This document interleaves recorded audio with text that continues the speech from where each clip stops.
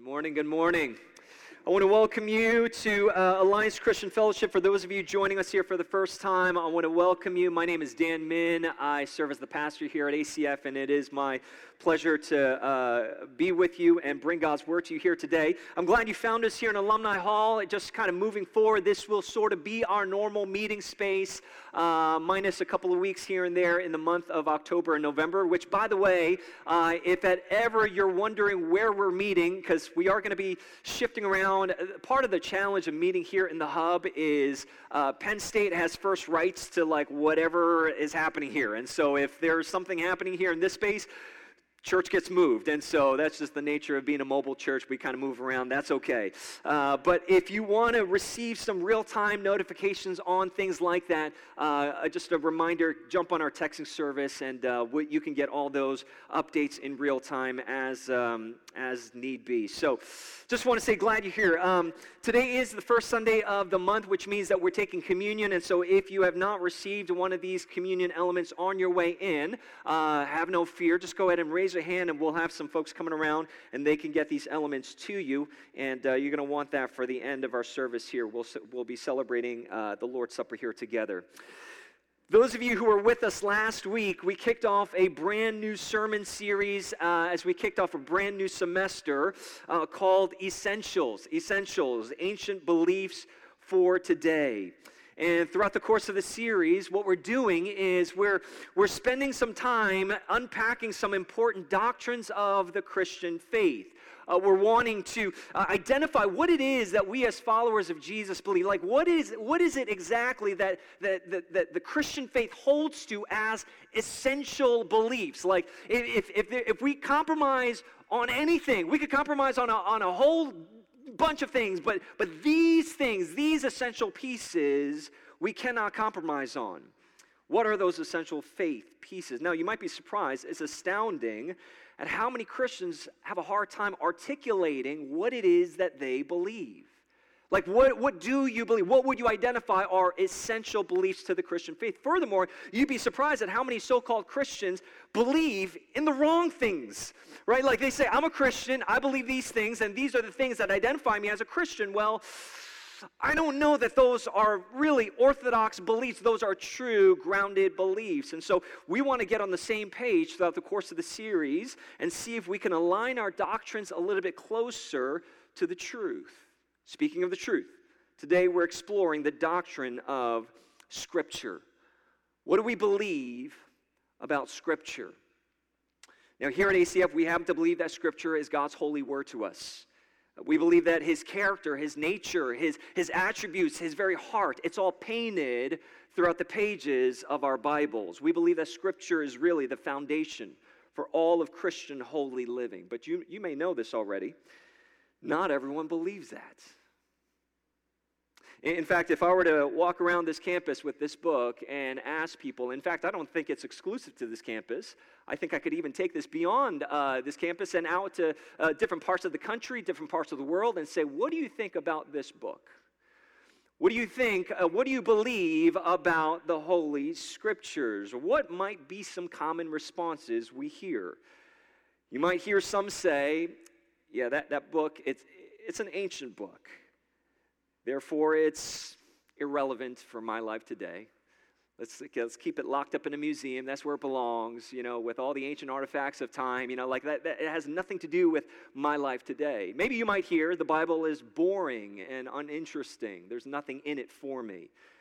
Maybe you might hear the Bible is full of mythology. It's on par with fairy tale stories and urban legends. It's really, it's a book of make-believe. The Bible's inaccurate, full of human error. And so it can't possibly be trusted. Bottom line, why would anyone today with a brain read the Bible?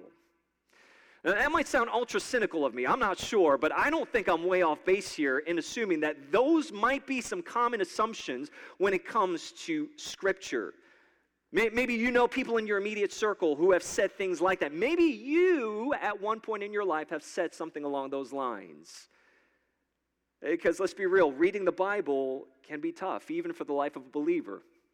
right? I mean, as some of us are saying amen to that, right? Like I've been a Christian all my life, and reading the Bible is hard. You know, if you grew up in the church, you've been taught to study the scriptures, to read your Bible every day, and to do your devos. Now, let me ask you, for those of you who grew up in the church, how many of you are batting a perfect average thus far? Right? Like, how many of you are like, yeah, I have not skipped a day in my life, Pastor. I am going straight to heaven, man. That's my destiny. Like, how many? None of us can say that. For as long as you've been walking with Jesus as a Christian, none of us can say, yeah, you know, I've been doing the thing every day. The fact is, reading the Bible can be hard. But I wonder the reason for why it's hard, I wonder if it's because of how we approach the Bible. In other words, I wonder for the Christians in the room, okay, I think the typical approach we take when it comes to this book is one of dutiful obligation, right? I think that's our typical approach. I'm a Christian, therefore I must read my Bible. And that right there, for a lot of us, sums up our entire doctrine of Scripture. Right, that right there sums up our entire belief system when it comes to the Bible. I'm a Christian, therefore I read my Bible. That's like, I'm a Christian, therefore I'm supposed to read this thing, and we never really give it any more thought beyond that. And friends, if that's our only motivation to read our Bibles, I'm telling you right now, we're not set up terribly well for success. Because the truth is, we all know deep down inside, we should do certain things, like read my Bible. We know we should do certain things in life. We should eat healthier. We should exercise more often. We should complete our assignments in a timely fashion. But man, let me tell you, the reality is it's just easier. It's just easier to scarf down creamery ice cream than it is to make a healthy meal at home. Amen? Like, that's just easier. It's just easier to sleep in than to make my way out to this building or that building and get my workout. And it's easier to submit my assignment on the due date. Due on Sunday, right? Like, that's some of our philosophies. It's like, it's just easier. Pastor, it's just easier. And it's just easier to not read my Bible. So you see, dutiful obligation has never been a great motivator for anything in life. Because we know we should do these certain things in life. We know we should. But it's just so much easier to not.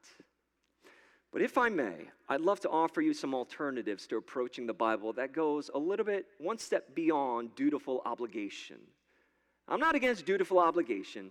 I'm just saying that can't be your key motivator for getting into the Word. It's a terrible motivator at the end of the day. And so today I want to offer you just a couple of different perspectives when it comes to approaching Scripture. What are we to believe about Scripture? What are we to believe about the doctrine of Scripture? And the first is this: the Scripture is authoritative for our lives. The Scripture is authoritative for our lives. If you're taking notes down, you could just jot that down as our first point of scriptural biblical doctrine of Scripture. What do I mean by authoritative? What I mean by authoritative is this: for the life of the believer, I'm talking about those of us who self-identify as Christ followers, those of us who identify as Jesus followers, who have bowed our knee to the Lordship of Jesus. If that's not you, you're off the hook. I'm not talking to you for just a moment. But for the life of the believer, the Bible becomes our leading authority when it comes to all matters of life. In other words, in everything in your life, in every situation you face, with every relationship you enter into, you're now looking through a biblical lens. You're looking through a biblical filter. And the reason for that is that we believe that Scripture is, number one, literally the Word of God to us. I want to give you just three quick aspects to the authority of Scripture, and this supports this idea of this authoritative word that reigns as the leading authority in our lives. The first is, it is the Word of God to us. 2 Timothy 3:16, if you want to turn there, you can. We'll put it up here on the screen as well. 2 Timothy 3:16, Paul says this. He says, all Scripture, and he is not speaking in hyperbole here. He's saying all of Scripture from Genesis to Revelation, all Scripture is breathed out by God. In other words, the words that we have in our Bibles are not just loosely associated with God. They're not just loosely associated with the God of our faith. The words that we have in our Bibles are literally breathed out by the God of the universe who is governing all things. He spoke these words to us to receive. They are the Holy Spirit-inspired Word of God spoken to us. And what is it for? It's profitable for teaching, for reproof, for correction, and for training in righteousness. What Paul is saying here real quick is there's not a situation in your life where Scripture does not have something to say about it. There's not a moment in your life where Scripture does not have something to inform you on or guide you on. It is profitable. It's helpful in every situation that we face. Verse 17, so that the man of God or the woman of God may be complete, equipped for every good work. Scripture is the Word of God to us. But not only is Scripture the Word of God to us, it is also the power of God for us. It is the power of God at work in us. In Hebrews chapter 4, verse 12, again, you don't need to turn there. We'll put it up here on the screen for you here. Listen to what the writer of Hebrews says. Hebrews chapter 4, verse 12, for the Word of God, the Scriptures, the Bible that we have in our possession, it is living and active, sharper than any two-edged sword, piercing to the division of soul and of spirit, of joints and of marrow, and discerning the thoughts and intentions of the heart. Friends, catch this. What this verse is saying is there is no power greater than the Word of God when it is working its way into our hearts and into our lives. I don't know if you've ever experienced a moment like this, but you've been reading your Bible, right? You're reading Scripture, and all of a sudden, it seems like the words are just leaping off the pages and onto your heart. I wonder if you've ever experienced that before. You're just studying Scripture, you're in God's Word, and whether it's early in the morning or late at night, you're reading and you're going after God, and all of a sudden, it's like this book comes alive. It's like the words begin to jump off and the Holy Spirit begins to transplant the Word of God into the heart of man, and transformation begins to take place. That is the power of God working its way in your life through the Word of God. It's the work of illumination and the revelation of the Holy Spirit. There's nothing more powerful than the Word of God when it is at work in our hearts and in our lives. The Scripture is the Word of God. It's the power of God. But lastly, the Bible is also the truth of God. The Bible is the truth of God. Listen to what, I want you to catch what Jesus says. In John chapter 17, many of us know that as Jesus' high priestly prayer. He prays for his disciples, and he prays this prayer to the Father, and he's essentially praying this prayer for us. In the middle of this lengthy prayer, I encourage you to read it at your own time. In John chapter 17, verse 17, he prays this short little statement, and he says, sanctify them is us, okay, in this room, sanctify them in the truth. Your word is truth. Now notice, Jesus doesn't say, your word is true. He says, your word is truth. You see the word truth there, the Greek word there is aletheia. That word truth is referring to the ultimate truth, the final authority, the last word, the truth. He's not saying that God's word is true like how many other things in life are true. Like this music stand is made of metal. That's a true statement. You're sitting. That's a true statement. This book is brown and it's leather bound. That's a true statement. Jesus isn't saying God's word is true, much as anything else in life might be true the way you would perceive it as true. He's saying God's word is the truth. It's the truth. In other words, there's nothing truer than the Word of God, than God's truth. It's the truth that we put up against everything else in life to see if what we're experiencing in this life is indeed true. Let me just say that again. God's truth is the truth that we put up everything else in our life up against to see if what we're experiencing in this life is indeed truthful, if it's true. You want to know the real problem? The real problem is we've got a lot of people who live our lives governed by a different kind of authority. Hear me for a second. For some of us, our feelings are our ultimate authority. In other words, we determine what is true based on our feelings. Now, our feelings are important. I'm a big feeler. If you know me, I cry easy. I'm a softie, okay? I consider myself a deeply emotional person, okay? But how many of you know there are times when your feelings are a terrible guide to what is true in life, right? Like, you feel these things, but someone comes alongside and is like, why do you feel, like, why are you, where is that even coming? That's so far from the truth. And maybe you've been there before. I've been there many times, many times. And for some of us, our feelings become our ultimate authority. For others of us, our experiences are our ultimate authority. We experience certain things in life, right? We determine, because I lived through that thing, because I went through that moment, because I went through that thing, X, Y, and Z must be true. And we draw these truth-based conclusions based off of our experiences. But hear me now. Your experiences can teach you some valuable lessons. It can never define what truth is for you. Your experiences are valuable. They can teach you incredibly valuable lessons in life. No doubt about it. But they can never define what is true. Why?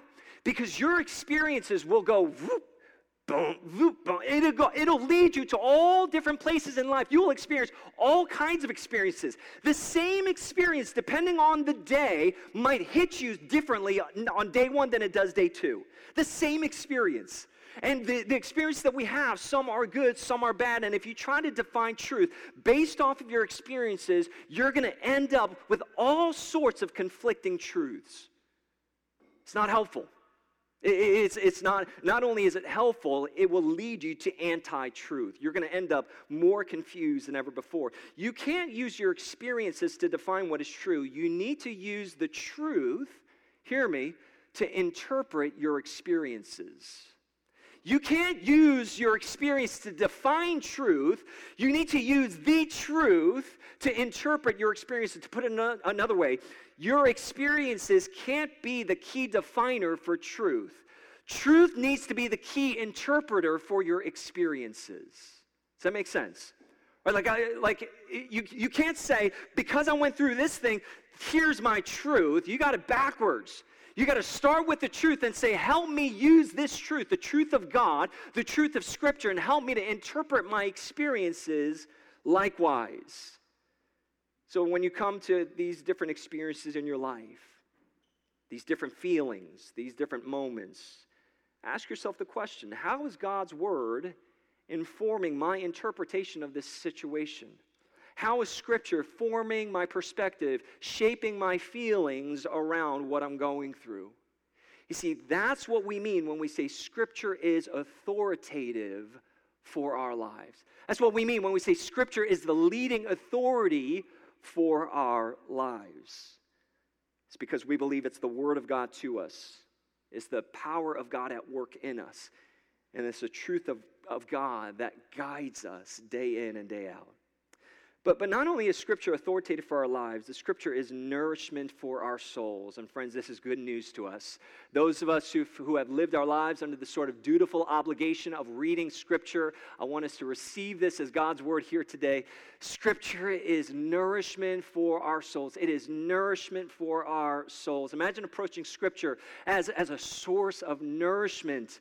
When I'm thirsty and in a dry and weary land, I drink deeply of God's Word and my soul is nourished. Because the truth of the matter is this, that's what the Bible is intended to be. It is intended to be a source of nourishment for our souls. Have you ever noticed how the longest book in the Bible, by way of chapter only, the book of Psalms, it has 150 chapters.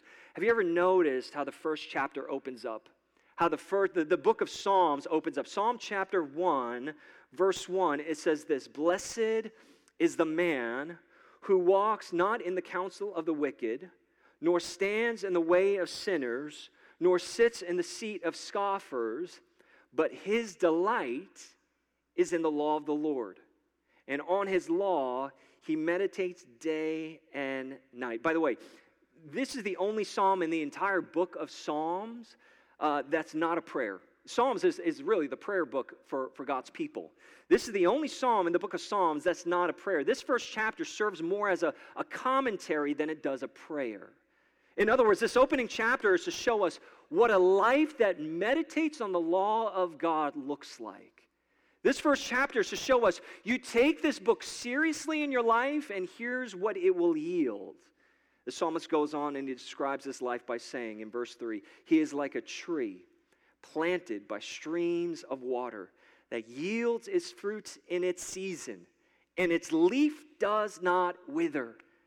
No matter the season, no matter the circumstances, no matter what hits this tree, its leaf does not wither, and in all that he does, he prospers. Friends, does that not sound like nourishment for our souls? Right? Like, I want to be that. I want to be like a tree planted by living waters. Psalm 119, if you fast forward a bunch of Psalms over in Psalm 119, now this is the longest chapter, not just in the book of Psalms, but in the entire Bible, Psalm 119. We're not going to spend time reading it all here this morning, but I want to point out a couple of fascinating things about this psalm. Not only is it the longest chapter in all of Scripture, I want you to know this, nearly every verse in Psalm 119 makes a reference to the significance and the value of Scripture. No other chapter in all of Bible emphasizes the significance of God's holy word quite like Psalm 119 does. When you read through it, almost every single verse will refer to God's statutes, his precepts, his decrees, his laws, his commands, his promises, his ways, his testimonies. These are all references to the Scriptures, the word of God. And whenever the writer refers to the word of God, I want you to catch this. In Psalm 119, it always comes with a sense of delight. Not dutiful obligation.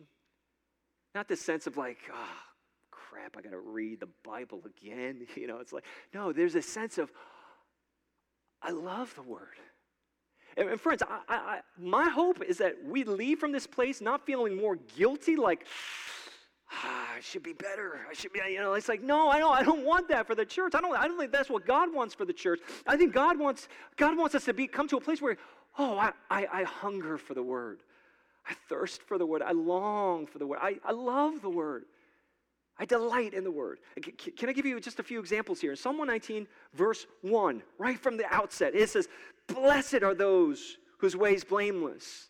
Blessed is the one who walks in the law of the Lord. There's blessing in the one who walks in the law of the Lord. Verse 16, I will delight in your statutes. I will not forget your word. Verse 24, your testimonies are my what? It's my delight.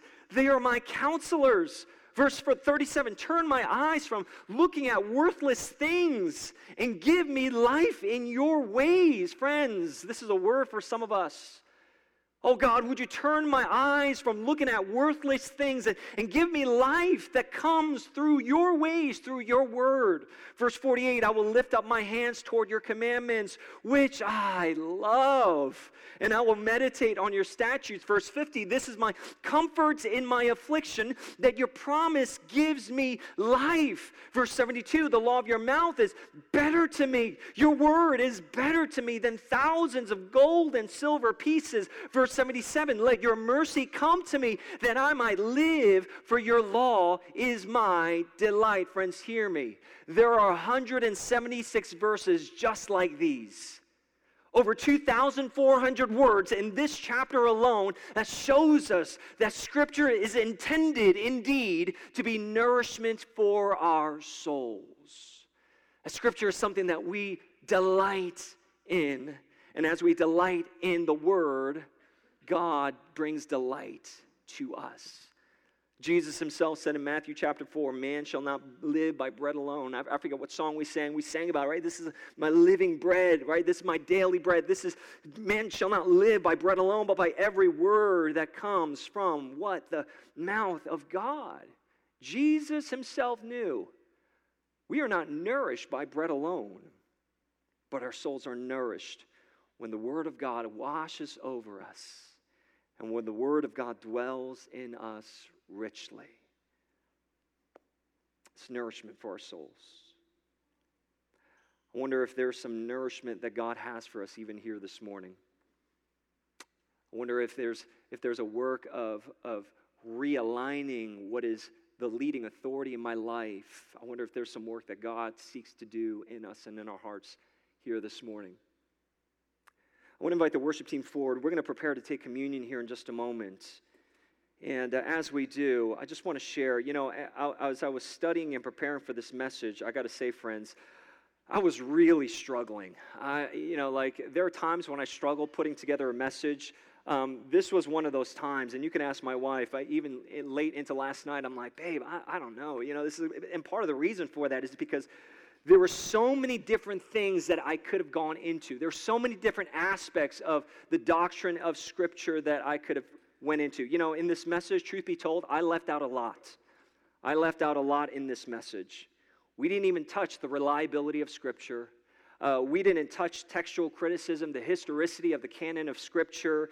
We didn't go into issues of infallibility, inerrancy, inspiration. And at this point, you're like, thank God you didn't, okay? Because I'm lost already. And maybe for others of you, you're like, oh man, I kind of wish you did. We didn't go into the sort of traditional SCAN model, the SCAN model of the doctrine of Scripture. SCAN is an acronym that stands for the sufficiency of Scripture, the clarity of Scripture, the authority of Scripture. We touched on that some, and the necessity of Scripture. Those are sort of four evangelical pillars of when it comes to the doctrine of faith. It goes by SCAN, right? And so we didn't touch any of that. And as you can see, there's so much that we could have talked about. And the truth of the matter is this, friends. The same can be said about every single doctrine that we cover in the series. Last week was the doctrine of God. How in the world do you fit the doctrine, like everything we believe about God in like a 20-minute, 30-minute message in a single service? You can't. And that's never my goal. My goal is to never try to teach you every aspect of every doctrine. That's not the goal of the series. But rather, what I'm trying to bring to you is something that I believe God is wanting to speak to us in this particular moment, at this particular season, on these particular subjects.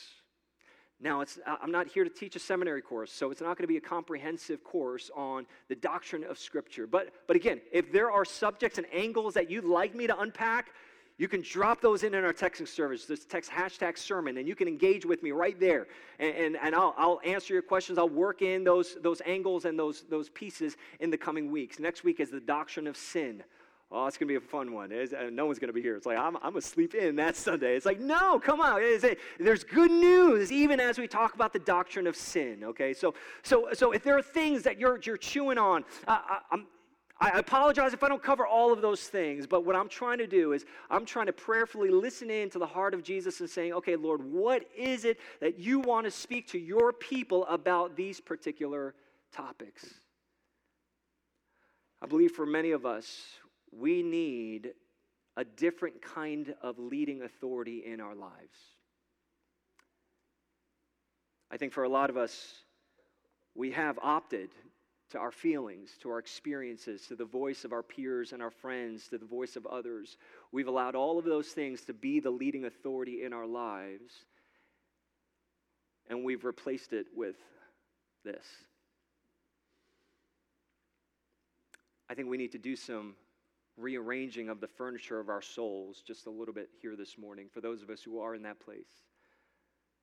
And still, yet for others of us, it's just a simple act of coming to God open-handed like this and saying, let the Word of God nourish my soul in the ways that only you can. For your word is the breath of God that breathes life to my soul. Your word is the power of God that is at work in me. Your word is the truth. It's not just true.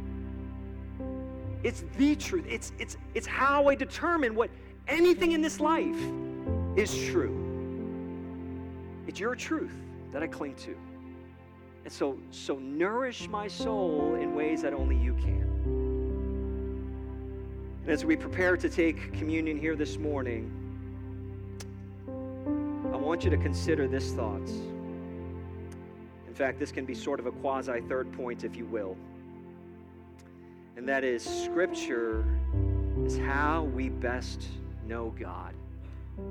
I know that's not new information to some of us, but would you receive that here today, that Scripture is how we best know God? If you're here today and you have a desire to know more of God, if you want to know Him deeper, getting into the Word is the best thing you can do. And as you get into the Word, what you'll find is that all of Scripture points to Jesus.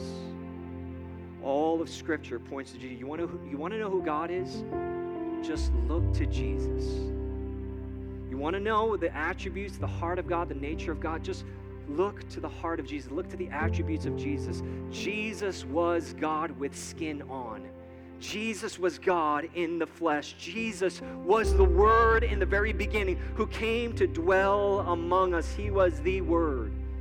I find it fascinating that that's how the writer John chose to describe Jesus. The Word of God who existed from the very beginning, who came to dwell among us, the Word who became flesh. But he didn't come to just dwell among us. He came to die for us so that we can know the God of the Bible. And that's why we celebrate communion here today. Because we're reminded that we serve a God who is fierce in love, unending in mercy. We sang about it. You are so holy, so mighty, so wonderful you are. You're so faithful, so selfless, so generous. I mean, that's what these elements represent. The broken body of Christ, the shed blood of Jesus, that we serve a God who is abounding in grace and mercy.